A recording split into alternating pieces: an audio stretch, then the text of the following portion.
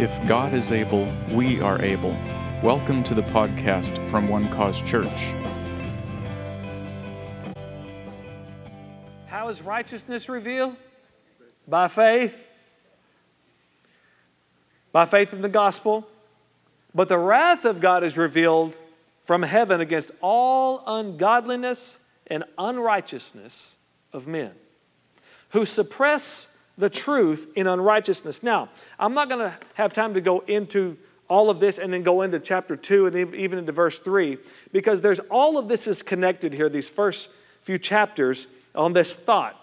And what Paul is doing is he's going to make a contrast, and then he's going to make then he's going to give what's the opposite of contrast?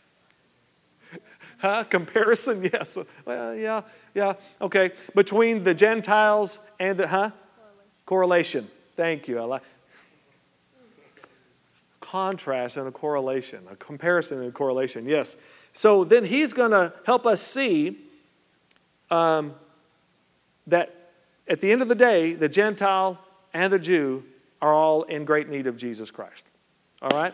Now, right now, he's going to go into the Gentile world. All right? Are you ready for this? This is great. Because what may be known of God is manifest in them, for God has shown it to them. Now, check this out. Now, we're talking about unrighteous and ungodly people. All right? Who suppress the truth and unrighteousness. The Bible teaches us some really marvelous things. That's why it's crazy to believe that anyone can actually be an atheist. All right? Because all of us we know the truth instinctively about God. It's a human instinct, not even apart from the gospel coming to us. Before that even happens, we're born with this innate sense of God. All right? That He is there. How? Why? Well, because we're created in His image. We wouldn't even be here if it wouldn't been for Him. All right? The very fact that we have a consciousness means that there is a God. Hello. So, but men begin to suppress that truth because they don't want to deal with that God. Or maybe don't know how to deal with that God for fear of impending doom. Because that is the feeling of the lost soul, that there is impending doom. All right? You hear it in a lot of songs, right? You hear the lost talk about things like that. Talk about that we're going to party in hell. Well, how do they know they're going to hell? AC/DC could rock out, I'm on a highway to hell, right? I mean, but there's that sense that the lost person knows that they're in trouble, that there's a gaping hole, that there is something is not right. Something is looming. Something is ahead I'm going to get mine. So instead of searching for God, instead of looking to Him, many suppress that truth and try to deny its reality. All right? Now watch. Look at the progression here. For since the creation of the world, verse 20, His invisible attributes are clearly seen, being understood by the things that are made. So you see that? The things that are made clearly see God's attributes, even His eternal power and Godhead. Wow. God has put that instinct in all of us so that they are without excuse. Because although they knew God, now let me say what he means by they knew God. They instinctively knew God. They didn't know God through the gospel. They didn't know God through the Lord Jesus Christ, but they know He's there. Remember that? Remember we talked about Cornelius? He followed that instinct. He knew something.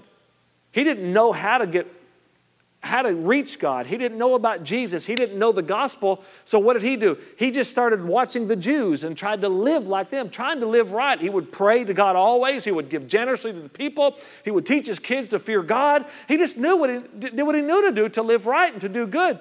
But he was still lost. But he followed that instinct and he got God's attention. And thank God, God got the gospel to him. And as a result, hallelujah, to all of us. Look at this. Even though they knew God, verse 21, they did not glorify Him as God, nor were thankful, but became futile in their thoughts, and their foolish hearts were darkened. Professing to be wise, they became fools. And changed the glory of the incorruptible God into an image made like corruptible man. And birds and four-footed animals and creeping things. Meaning they begin to carve idols and begin to worship nature and bow down to these statues and all kinds of things and build their own religions. Anything to quieten or to at least numb the guilty conscience.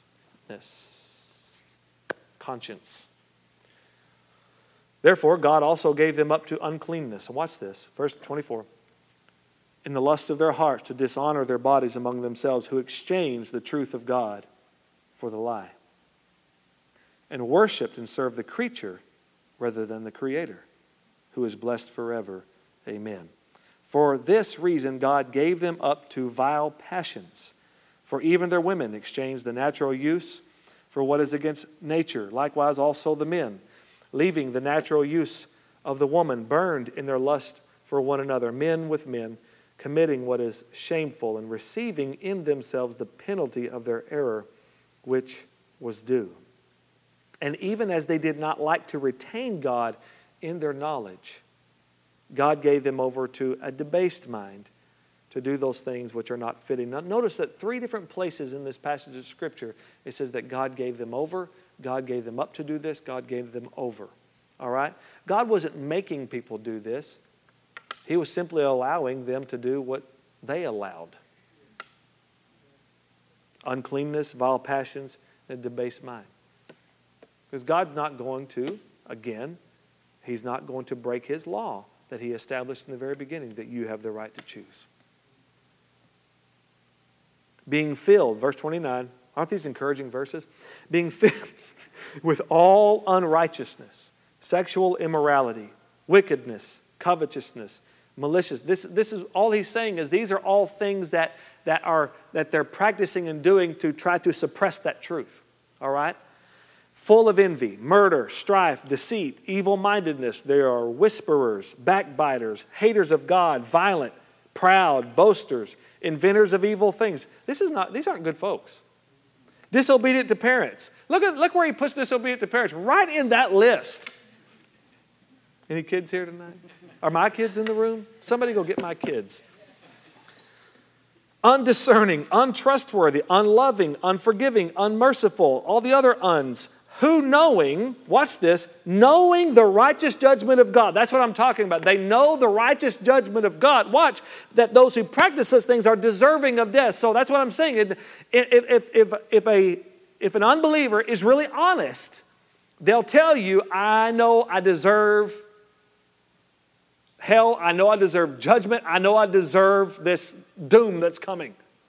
It's on the inside. And if they'll be honest about it, come on, if they'll be honest about it, that's what the Scripture says is in the heart of all of us. It's in our lives. It's this missing, this God-shaped void that men, instead of seeking Him out, as Paul said in one place, groping for Him, and men would just merely grope for God. Instead, they try to sear their conscience. They try to get God out of their minds. They want to retain knowledge of God. And we see in this day and age where that is happening more and more and more and more and more and more. Whatever we can do to get him out of our schools, whatever we can do to get everybody just on the level playing field, then everybody's okay, you're okay, I'm okay, we're all okay, peace, peace, and then sudden destruction. Who knowing the righteous judgment of God, that those who practice such things are deserving of death, not only do the same, but also approve of those who practice them. Not only do they do those things, but they also want other people to do it with them, because there's strength in numbers and misery loves company. All right? So this is what it's talking. This is what is in the heart of those who are lost, who refuse to acknowledge God, who refuse to look to Him and be thankful for the life they have, to refuse to acknowledge that He is the one who has given them the gift of life and the very breath in their lungs and the ability to enjoy life, rather than they live life completely and wholly for themselves. All right? So that's why the world needs this gospel. So that wrath won't be the only revelation when it comes to God, but righteousness will be the revelation because they've heard the gospel. They'll see the righteousness of God, no longer the wrath of God. Hallelujah. That's why we are here, ladies and gentlemen. We don't want anybody to end in destruction. We don't want anyone to do that. We are debtors to get this gospel to as many as we can. And it starts with where we are right now. All right? Okay? I'm not against foreign missions. I do it. But before you get a heart for Africa, get a heart for your neighborhood. Get a heart for those that are around you right now. What can you do right here, right now? All right? I'm preaching better than you're amening, but...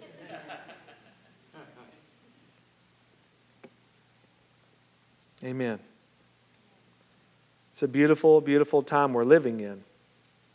And though, yeah, there is a lot of junk going on in the world, yet I just cannot get over what Paul said later on in Romans chapter 5. Where sin abounded, grace much more abounded. No level of sin is greater than the grace of God. All right? That's why we cannot be hopeless about the condition of the world. We have hope because we have grace. All right? Amen. So it's not on us to go pointing the finger at the lost and telling them how lost they are. They know it, according to Romans chapter 1. They know it. All right? The darkness won't go away by cursing the darkness. No, we turn on the lights. The light exposes. You remember that? Remember what Paul said about those things that are done by people that are detestable? He said it's even shameful to talk about those things. But man, it's amazing how many preachers love talking about it. They love talking about people's sin. And Paul said it's shameful to talk about those things. The right thing to do is talk about Jesus. Turn on the light. And when we lift Him up, there's something in the heart of it. They realize, I need that, and I am not as good as I think I am right now. All right? What they see as maybe good, all of a sudden looks dark and evil when we present Jesus. Because He's everything lovely. He's everything wonderful. He's everything holy and right and good and just. And the beautiful thing about this man, Jesus Christ, is that He was God in the flesh and became like us so that we could become like Him. Amen. We're going to stop there tonight. In chapter 2, he begins to talk to his Jewish brothers. It's fun. It's fun. But this is, I love this. This first, we got through chapter 1. It took us 4 weeks, but we got through chapter 1. Hallelujah. Amen. I hope this has encouraged you tonight. Bless you. Father, we love you tonight. We thank you. Lord, after seeing just the kind of how lost we would be without you. Lord, some of us, we know what we've come from. We know the kind of darkness that we were in. All of us were hopeless and in despair and lost. But Jesus, you came. You came because God so loved us. And you came. That whoever believes in you will not perish but have everlasting life. Thank you. Thank you for your great love. Thank you for such a great salvation. Hallelujah. I pray tonight that all that are here would be encouraged in their faith tonight. Lord, that they would be emboldened and we would all see ourselves as debtors. Lord, that would burn in us. And when we look at our neighbors and we see our coworkers and our friends and those people that are in our sphere of influence, God, that we would see ourselves, that we've got as those who must get this message out. Even as Paul said, it's as though God is pleading through us, be reconciled to God. Receive this grace. Believe on the Lord Jesus Christ and be saved from your sin. Experience life and that more abundantly. Help us, Lord, to be bold with that. Thank you, Lord, for those opportunities that we have every day. May we not pass them by. Hallelujah. But we would be faithful servants, faithful messengers of your good news. In the name of Jesus. I just thank you that your people are blessed as they leave here tonight, just like they've been blessed in their coming in. Declare your great grace and peace to be multiplied to them from God our Father and the Lord Jesus Christ. And it is in Jesus' name, the name that is above all names, that we pray and thank you for these things. Amen. Thank you for listening to our podcast. We would like to invite you to one of our service times in either McKinney or Dallas. Sunday mornings in McKinney at 9:30 and 11, and Wednesday evenings at 7, and in Dallas, 10:30 Sunday mornings, and our 1 o'clock One Cause Dallas Espanol service. You can find out more information about our church at onecausechurch.com. If you'd like to partner with our ministry, there is also a link on the front page of our website.